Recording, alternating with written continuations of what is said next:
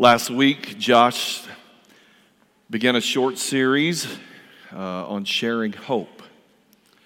He primarily talked about hope, and today I'm going to talk about the sharing part.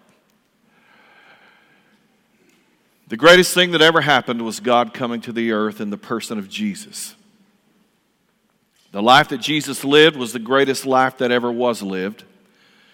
And the death that Jesus died and his subsequent resurrection and ascension into glory was the most profound and climactic event of the very purpose of God that he planned before he even created the earth. It's the greatest story ever told. It's a story of love. It's a story of deliverance, a story of redemption, a story of salvation. It is the gospel, the good news of Jesus Christ and what God has done through him. It reveals the very purpose of God. The Son of Man came to seek and save the lost. Christ Jesus came into the world to save sinners. For God so loved the world that he gave his only begotten Son, that whoever believeth in him should not perish but have eternal life. The Son of Man came not to be served, but to serve, and to give his life a ransom for many. The church of Jesus Christ is the physical, bodily instrument to carry on the very purpose that Jesus came for. There's a lot that we could say in this idea, this concept, this analogy that we read in Scripture that identifies disciples of Jesus, followers of Christ, as the body of Christ. There is much that could be said about the implications of the fact that we are collectively the body of Jesus, the very body of Jesus. A few moments ago, we ingested from a loaf of bread, of unleavened bread, that Jesus said when he instituted the supper, "This is my body." And so as the body of Christ, we partook of something that is an emblem or representation in some spiritual way of the body of Christ. And we take in the body of Christ. And the Bible tells us that the Holy Spirit that Jesus sent to the believers indwells in us. And so in a very real way, we are the body of Christ. And that is why the natural inclination for the church is to carry out the will, the purpose, the plan of taking the gospel of salvation to everyone who is lost in sin. The mission of Christ is to seek and save the lost, and that very mission is passed on to us. Jesus said to his disciples in John 20:21, "As the Father has sent me, so send I you." I don't think many things in Scripture could be more clear than the purpose of the body of Christ is to extend, continue, perpetuate the mission of Jesus in this world. "Go and make disciples of all nations," he said. "I am with you always, even unto the end of the world." Matthew 28:20. I want to look at some things from this passage in 1 Peter chapter 2, beginning in verse 9. "But you are not like that, for you are a chosen people." Now, if you read the verses before that, when you read the phrase, "you're not like that," he's talking about the people who are not believers, people who are of the world. He said, "You're not like those folks. You, on the other hand, are chosen by God. You are royal priests, I don't know what your background is, what your history is. Many of you, some of you I do, some of you I don't.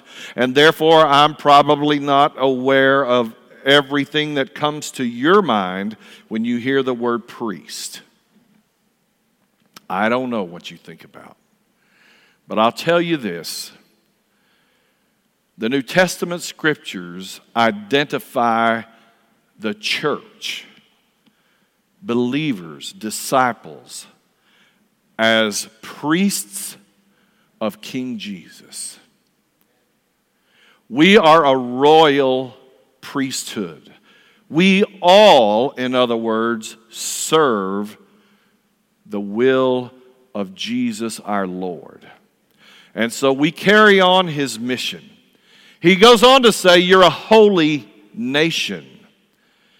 Remember, there have been many references to this on this stage, and many have taught about it. The New Testament identifies Jesus in many ways, but one of those ways is he's called the second Adam. You can read that in Romans chapter 5 and 1 Corinthians chapter 15. Jesus is the second Adam. Who was Adam? Obviously, you know who Adam was, the very first man God created. And so Jesus being the second Adam simply is telling us that God started all over. He created another race, a different race, one that was not like the first race. What's the difference? This wasn't just a man made out of dust. This is a man, a God-man, who came down from heaven. This was a special man, unlike any man that's ever lived. This was a sinless, perfect man. Very God himself, the Son of the Almighty God. And so Jesus came down, and he started a new race of people. And those who are followers of Christ, those who are the body of Christ, make up that new race of people. And that's why we are called a holy nation, because we have been washed, we have been sanctified, we have been purified, we are indwelled by the very Spirit of God. We are holy. In fact, we are God's very own possession. As a result, you can show others the goodness of God. I want you to think about that for a moment. Because of our identity, because of who we are in Jesus Christ, it is our purpose to show everybody around us how good God is. Well, how do we do that? We show the world around us how good God is by living out our identity. Living life in such a way that it is evident to those around us that we are a chosen people. We are a different race of people. We are a holy priesthood. Jesus put it like this one time to his disciples. He said, love one another, even as I have loved you. John 13:34. By this, the world will know that you are my disciples, by the way you love each other. And so, there it is. You want to preach the gospel, you got to live it. This is not going to be a sermon where I chastise everybody because you have not been out there witnessing and telling everybody about Jesus. What this is intended for you to understand the reality of what witnessing the gospel and the power of the gospel really is. It's not about you running around trying to find everybody you can to say some sinner's prayer. It's not about that sort of thing. It's not about how many people that you can dunk in the water. It's not about all that. Let me tell you what it's about. It's about Christ Jesus living in me in such a way that the people around me, in the world around me, in my neighborhood, the people I work with, that these people see Jesus. That's how we take Jesus to the world. We live Jesus. We act like Jesus. Well, how in the world can I do that? Anybody that knows me knows that I don't act like Jesus all the time. But because I am in Christ, because I am a part of this holy nation, because I am a priest of King Jesus, I am continuously washed in the blood of the Lamb. And I stand before God hidden in Christ. And I am righteous and justified. And whatever sin that I have is covered by the grace of God. And that gap between who I am and who Jesus is covered by grace. And so I can have the strength and the power and the conviction and the faith to live as Jesus lived and to be everything that God has called me to be. And that is true of you. It's true of every one of you who follow Jesus Christ. Jesus said the way the world looks at us and perceives our love for each other is going to have a lasting impact in their lives.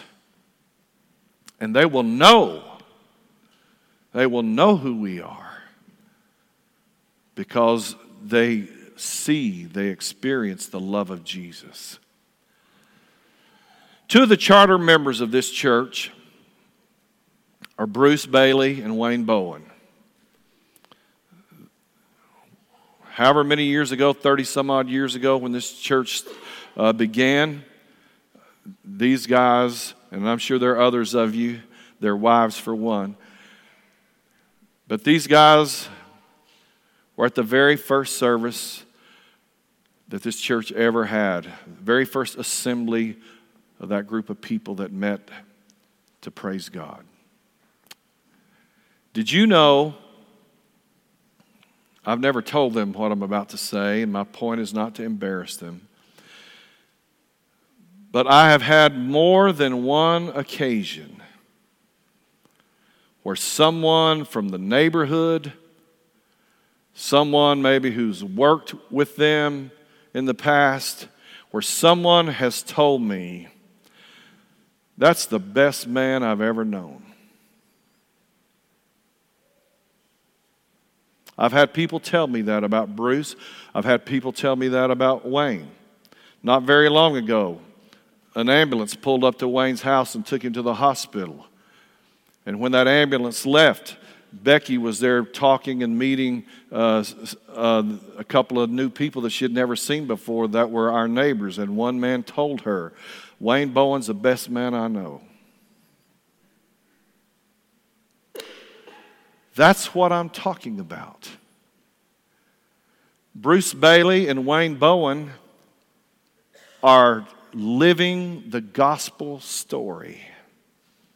They're living a life of love, of giving, of serving, of helping, of being someone who stands out in a world of darkness.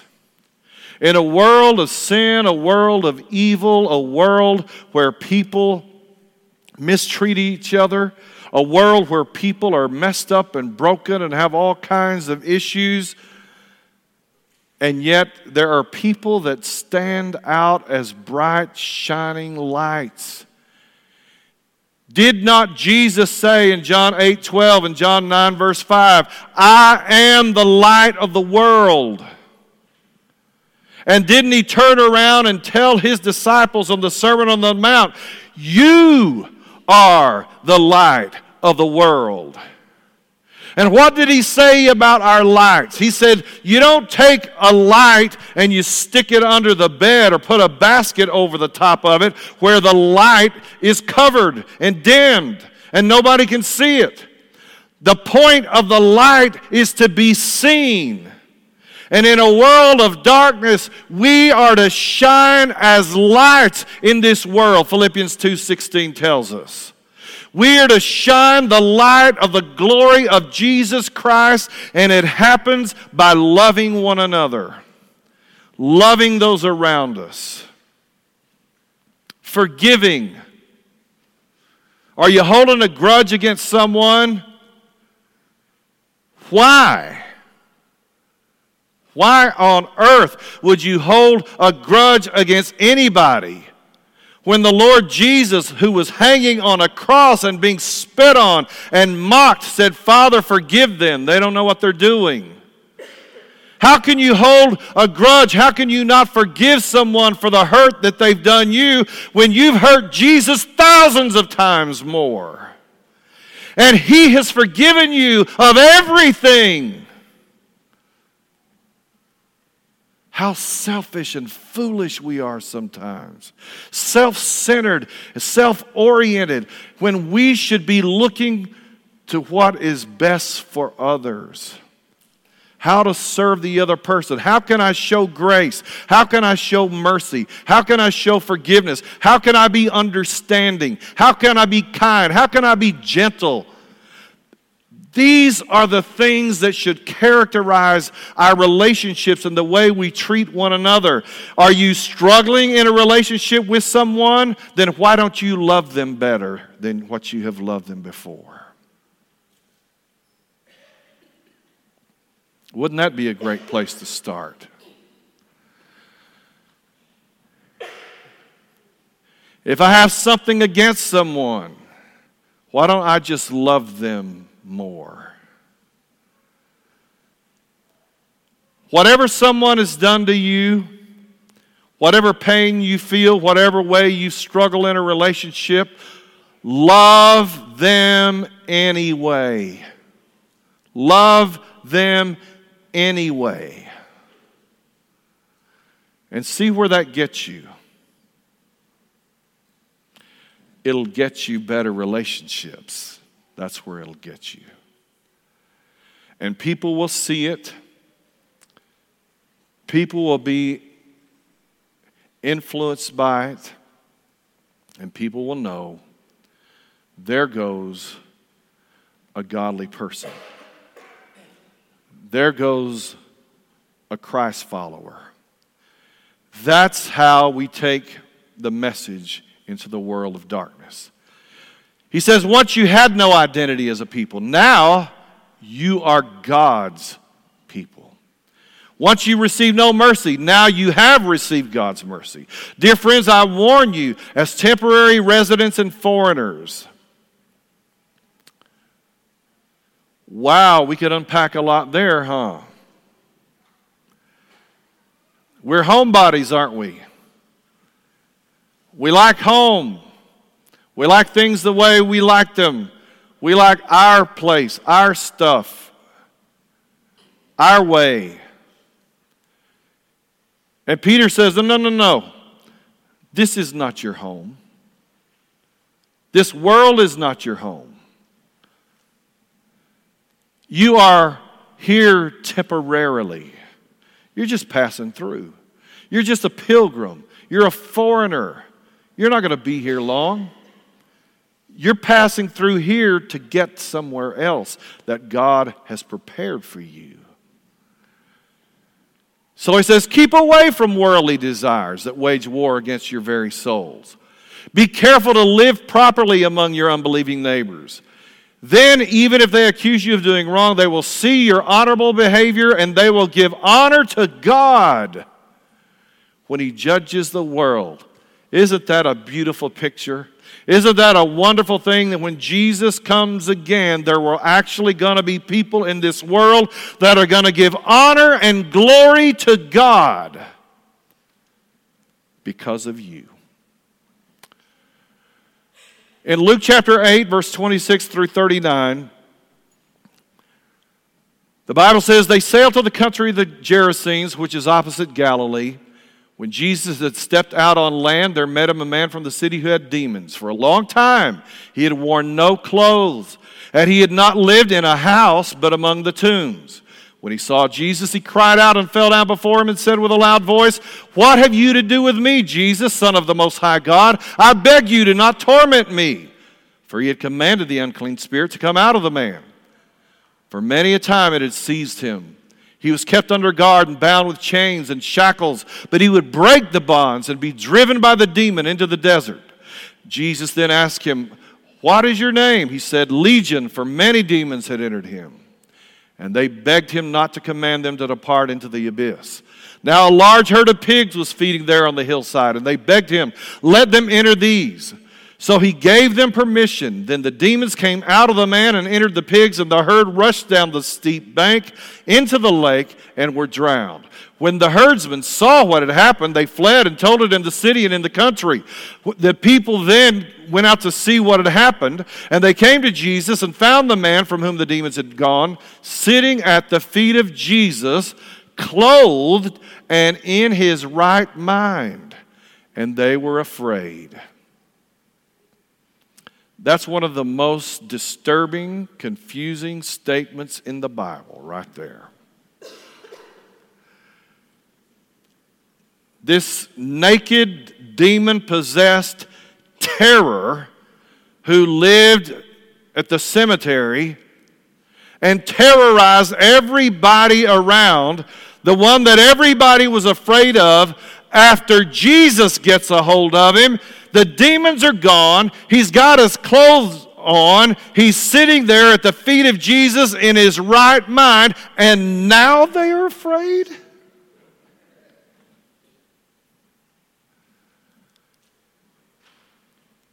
And those who had seen it told them how the demon-possessed man had been healed. Then all the people of the surrounding country, the Gerasenes, asked him to depart from them, for they were seized with great fear. Imagine that.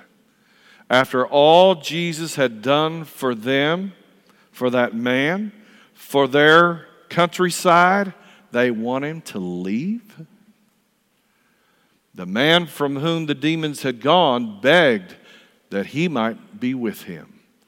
But Jesus sent him away, saying, "Return to your home and declare how much God has done for you." And he went away proclaiming throughout the whole city how much Jesus had done for him. Today, if you are grateful, if you understand what Jesus has done for you, you go home and you tell everybody about it. What has Jesus done for you? Maybe it would be good to pull out a pen and paper or sit down at the keyboard, whichever suits you. And why don't you just write down everything you can think of? All the ways Jesus has changed your life, all the ways he's blessed you, all of the good that he's done for you. Would you do that?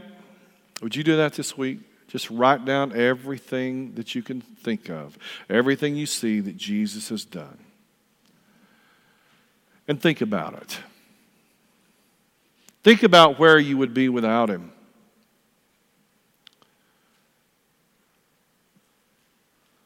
Just spend some time thinking about your story, your life, and the effect that Jesus has had on you. You know, when we have it really good, when something really good or beautiful happens to us, we often can't wait to tell our family, our friends, our neighbors, whoever will listen. Anytime I have a new grandbaby born, I don't have the slightest problem telling anybody about it. Because I'm so happy, I'm so blessed by my grandchildren, and so I like to talk about them. I like to tell stories about them. It's a joy to my life. Is Jesus the joy of your life? Do you like talking about Jesus, or is it hard for you to talk to someone about Jesus?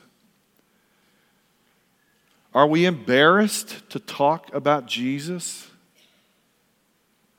Are we embarrassed to tell someone what Jesus means to me?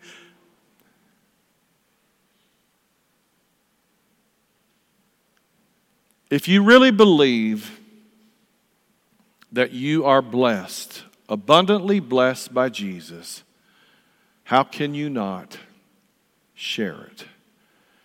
Revelation 12:11, they have conquered him by the blood of the Lamb and by the word of their testimony, for they loved not their lives even unto death. This is stated about martyrs, people that gave their life for Jesus. And one of the things that it mentions here is they conquered Satan. Two things, two ways, two things stated specifically how Satan was conquered. You want to conquer Satan in your life? You do it by being washed in the blood of the Lamb, and you do it by telling your testimony. God is the only one who can turn a mess into a message. He's the only one who can turn a test into a testimony, a trial into a triumph, and a victim into a victory. Write out your testimony. It's not hard. Where you were before you came to know Jesus, write it down. What happened,